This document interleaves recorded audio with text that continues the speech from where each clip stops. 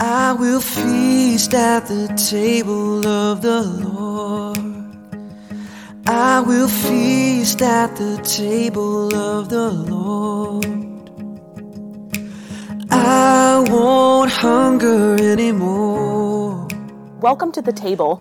You are listening to the Kingstown Communion podcast with lead pastor Michelle Matthews. The Kingstown Communion is a new United Methodist church existing to gather people into communion with Jesus Christ through courageous conversation, creative community, and collaborating for the common good. For more information about upcoming events and opportunities to serve, visit our Facebook page, facebook.com/Kingstown Communion. We're glad that you're listening along with us. If you live close by, we hope you'll join us for worship in person. And if you ever feel so inclined to help us by giving financially, you can do so on our website, kingstowncommunion.net. At the table of the Lord. There is peace at the table of the Lord. Tear down the walls, tear down the walls, tear down the walls between us. So I once heard a South African pastor, Trevor Hudson, say these words, and they just stuck with me. Never forget that everyone you meet sits by a pool of tears. Think about that. Feel that for a second. Everyone you meet sits by a pool of tears. Friends, the book of Job is chock full of tears. So full of tears that even a quick glance at the book sends the tears of Job just flooding off the pages and mingling with the tears of our own lives. And you don't have to live very long to become familiar with suffering. Each of us can name the names of those close to our hearts, good people, innocent people who have suffered terribly. For some of you, it was all you could do to get out of bed today, to join us for worship today. The weight of grief and sadness so heavy in your life. Why do bad things happen? Why is there suffering?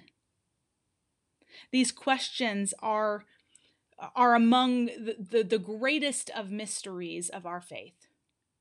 And the book of Job wrestles with them from cover to cover. And if we were to begin sharing the stories of our tears, we would be here for weeks, right? Yes, all of us, every single one of us, sit by a pool of tears. Job is this long book, and our text today comes to us near the beginning of it. Job, whom everyone agrees is this upright and this righteous man, a man with great integrity, a man with a large family, an abundance of land and livestock, is used as a fastball down the middle in this World Series game between God and Satan. And Satan says to God, "Take away his farm and his health and his children. Take away all he needs." And Job's faith, I assure you, Job's faith will crumble into nothingness. He will turn on you, God, and curse the day that he was born. And God says, not my faithful Job. Not my faithful Job. And with that, the drama of Job begins.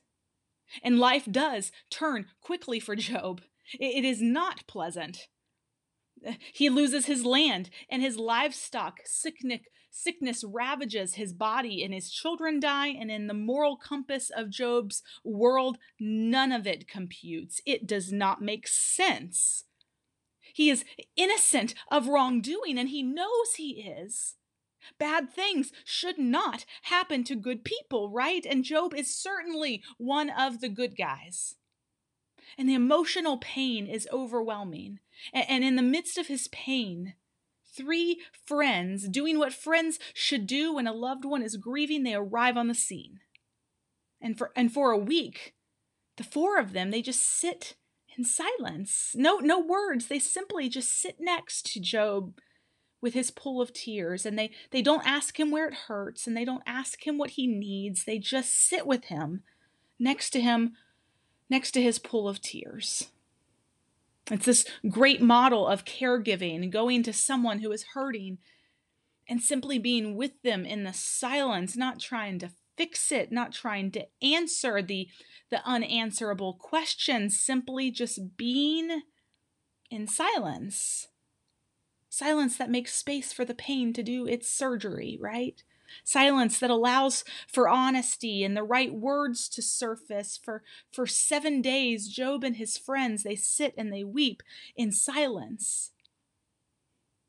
I recently read a memoir from a professor at Yale Theological who wrote about his own suffering and how others responded to it after the death of his 25-year-old son.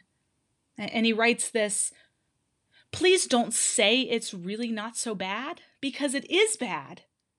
Death is awful. You think your task as comforter is to tell me really, all things considered, it's not so bad, and you just sit with me in my grief, but place yourself off in a distance away from my grief? Over there, you are of no help to me," he says. "To comfort me, you have to come close to me. Come and sit beside me on my mourning bench to know how I feel and what I need." For a week, Job's friends do that. They sit with him on his mourning bench. Unfortunately for Job, though, it doesn't stay that way. One after another, his friends begin to speak, and they shouldn't have, but they do. And with their words, they change from loving friends to these amateur theologians. "How dare you question God, Job? Surely, Job, you must have done something to deserve this. Well, we know there is no such thing as unjust suffering, Job. We cannot understand the will of God, Job, so you must accept your circumstances and just move on." And those of you in the depths of despair know how pithy little statements about God's will and platitudes of sentimentality, they never soothe a broken heart. And suffering comes through love, and love demands more than hollow words, right? More than quick fixes, more than quick answers, and Job knows this. And so after his friends have had their say, Job turns his anger, his suffering, and his questions on God now. And for some 37 chapters, God rails against God, chapter after chapter after chapter, refusing to let God off the hook. Job screams and cries, not as a philosopher or a skeptic, not as a bookish theologian, but as this lover, as this believer, as one who's committed to God's reign and one who needs something from God.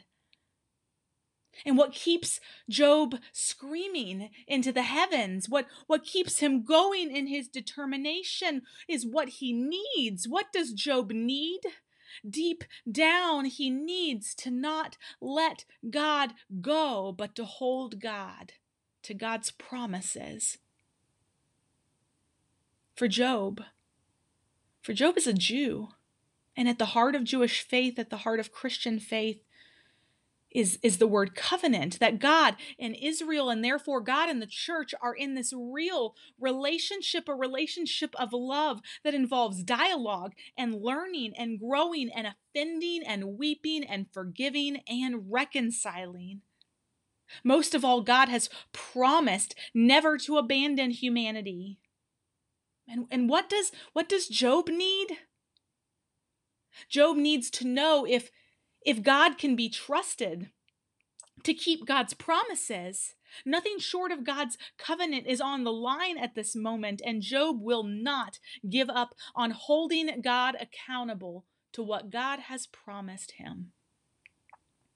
And Job's tenacity does not paper over his suffering. It is enhanced by it. It is in the midst of his suffering and his rage at God and his determination and his need never to let go of God, to wrestle an answer out of the Almighty, that we begin to see a movement in Job, a glimmer of transformation, a beacon of hope. For 37 long chapters of this story, God is silent.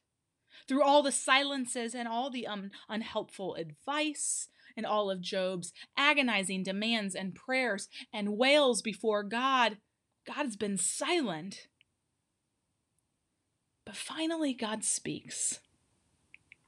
And when God speaks out of this whirlwind. God's response is more like poetry than legalism, more about danger and awe and beauty than the rigorous views of right and wrong that Job has imagined would be the answer. God speaks not of righteousness and justice, but of the foundations of creation and the song of the morning stars. God does not speak of innocent suffering and justice gone awry. Rather, God asks Job about the water skins of heaven and the insatiable appetite of young lions. And God does not answer the existential questions of why, but responds with images of lightning and clouds and the cornerstones of the earth. And Job is convinced that his moral innocence, his well-lived life, should have warded off disaster because he believes in a world that is a manageable place, run by a demanding but nonetheless predictable God who owes the righteous a good time and happy and healthy and prosperous life, right? And instead, God's involvement with the world expresses itself in this dramatic, unapologetic, almost incomprehensible delight in the creation whose quality is magnificence. God expresses power and freedom on a scale that is bewildering, terrifying, and yet beautiful. And what does all of this mean for Job? And what Job needs? What does all of this mean for Job as Job needs to know if Job can trust God? Job asks these big questions about suffering, and God responds with this grand delight in creation. What does this mean for Job? It's as if God is saying, Job, you try to tame what frightens you, but you can't without losing its beauty.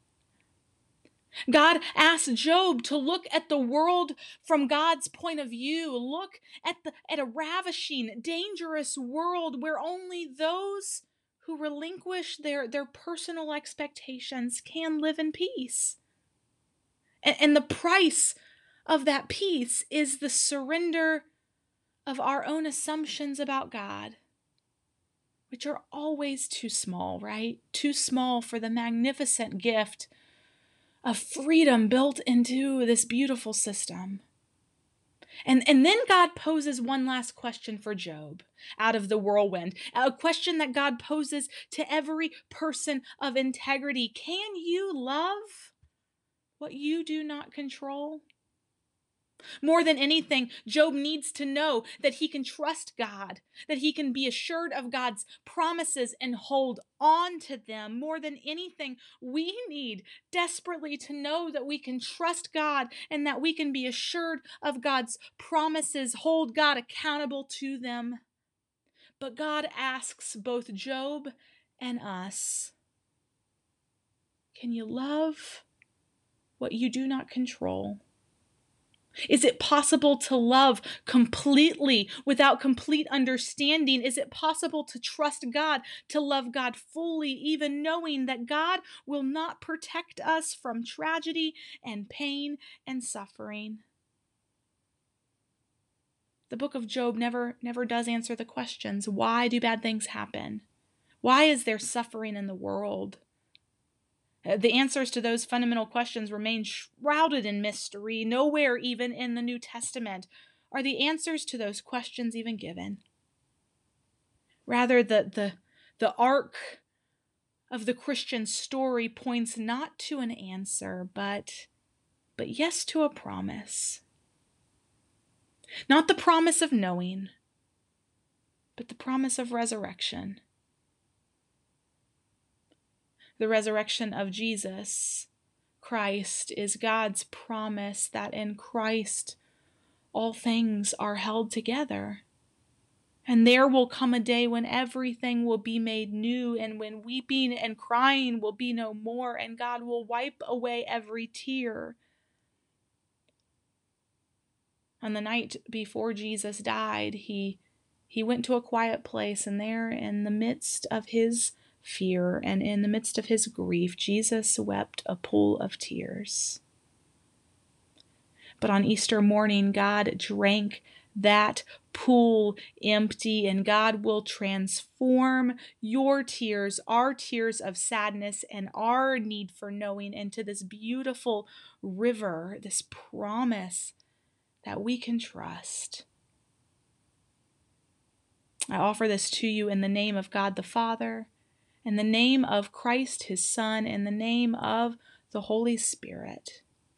Amen. Amen. Tear down the walls, tear down the walls.